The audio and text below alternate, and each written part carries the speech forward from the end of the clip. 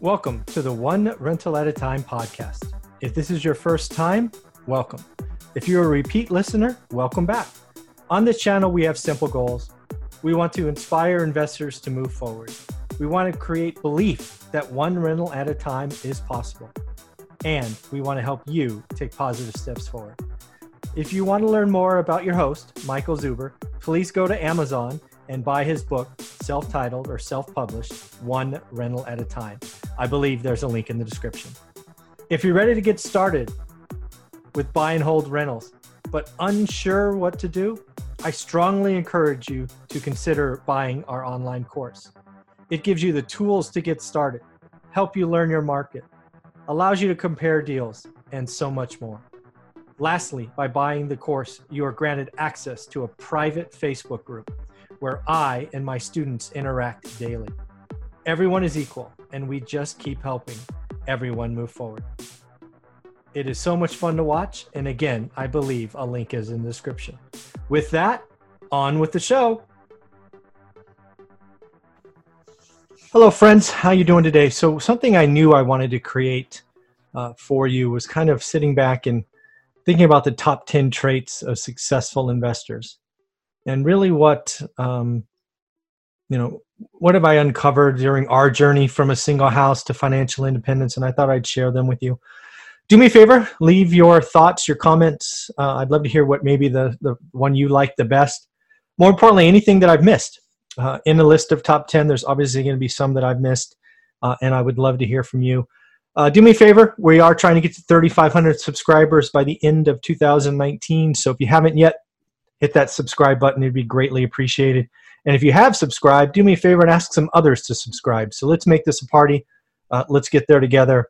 And here is my top 10. So let me share this presentation and keep adding value. All right. So 10 things that, 10 key mindsets of successful real estate investors. And again, this has come to me doing 100 interviews, really looking at what others have done, kind of digest lots of books I've read, YouTube videos I've seen from others. And again, this is my list. I'd love to hear what yours is. So first and foremost, you need to think in abundance and be positive. You got to be happy. Real estate investing offers plenty of opportunity to get down on yourself. You can't find deals blow up. Tenants do this, property managers do that, general contract. It's just, if you're going to be negative and just kind of go that direction, it's going to be a hard slog. And I couldn't imagine doing it for the length of time it takes to be meaningful. So if you can, think in abundance, be positive. What I mean by abundance, I think the greatest example is I've been talking about Fresno as the area that we've been investing in pretty much since day one. I don't know, back in 2008-9, I had a blog that was out there talking about deals and telling people to get started. Now I've had this YouTube channel going on a year or so, and asking people to join. And I'm very clear. I think Fresno is a great market. I think anybody who lives in the Silicon Valley should look there. If you want my help, I'm game. If you're in Southern California, heck, if you're out of state and you want some of the California appreciation that we're known for, because of the weather tax and all of those other things that we have going for us, I think Fresno is a great place to be, right? Cash flow and all of those things. So I think it's a great market.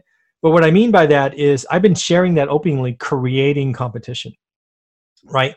I can't tell you how many times just today in today's market I find out that there's could be a student of mine, could be someone else looking at a house that I was thinking about bidding on. I'm like, great, go for it, right? There's always another deal out there.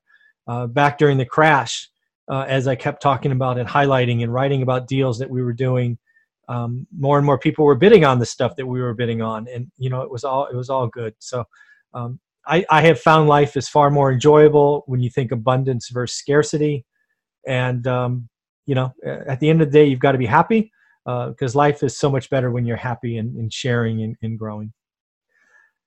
I think you've got to do everything you can to make sure everyone wins.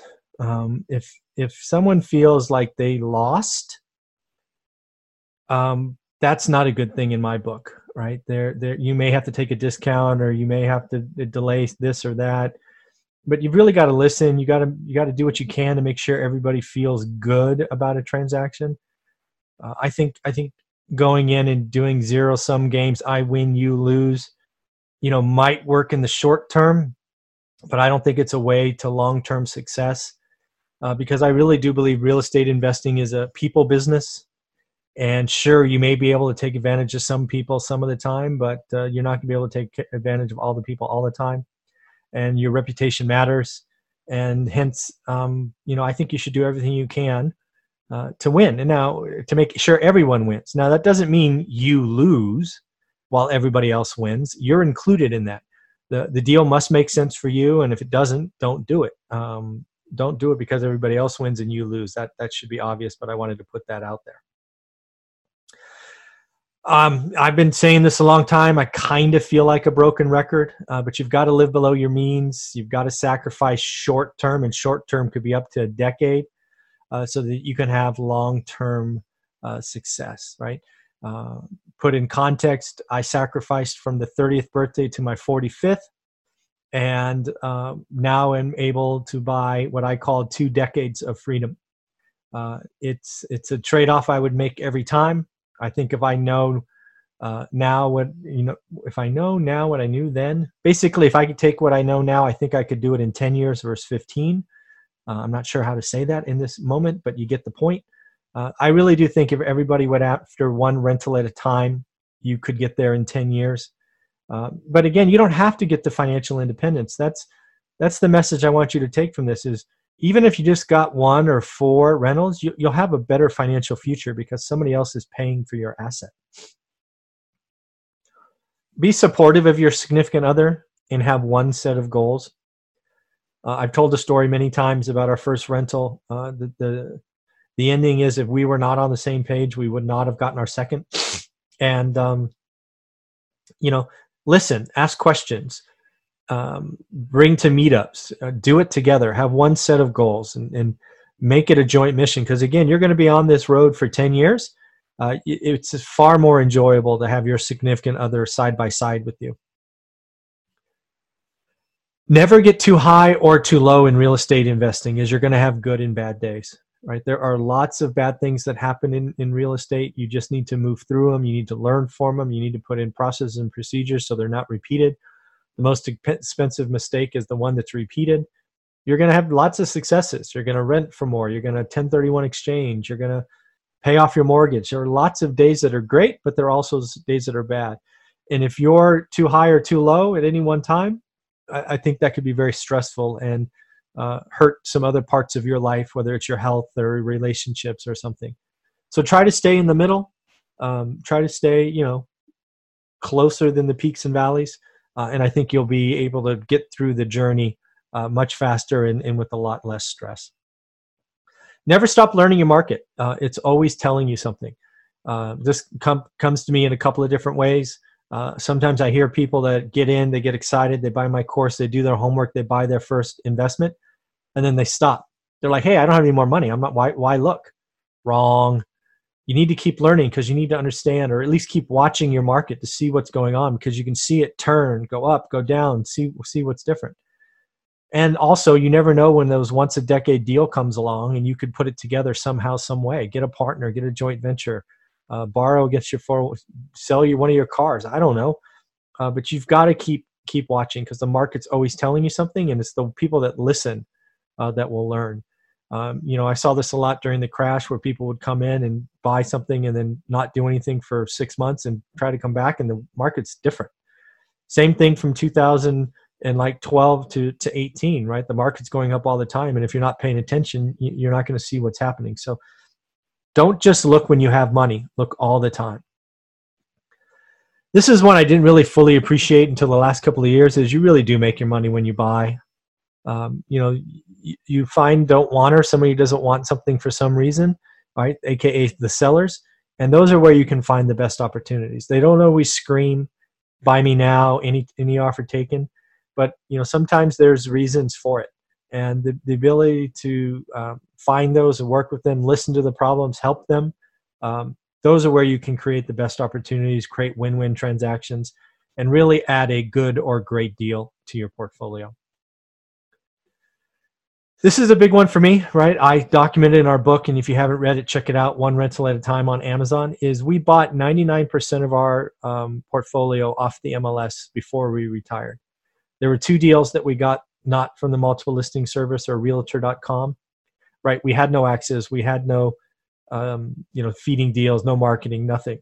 One was an auction during the crash, auction.com, just went on and made a bid.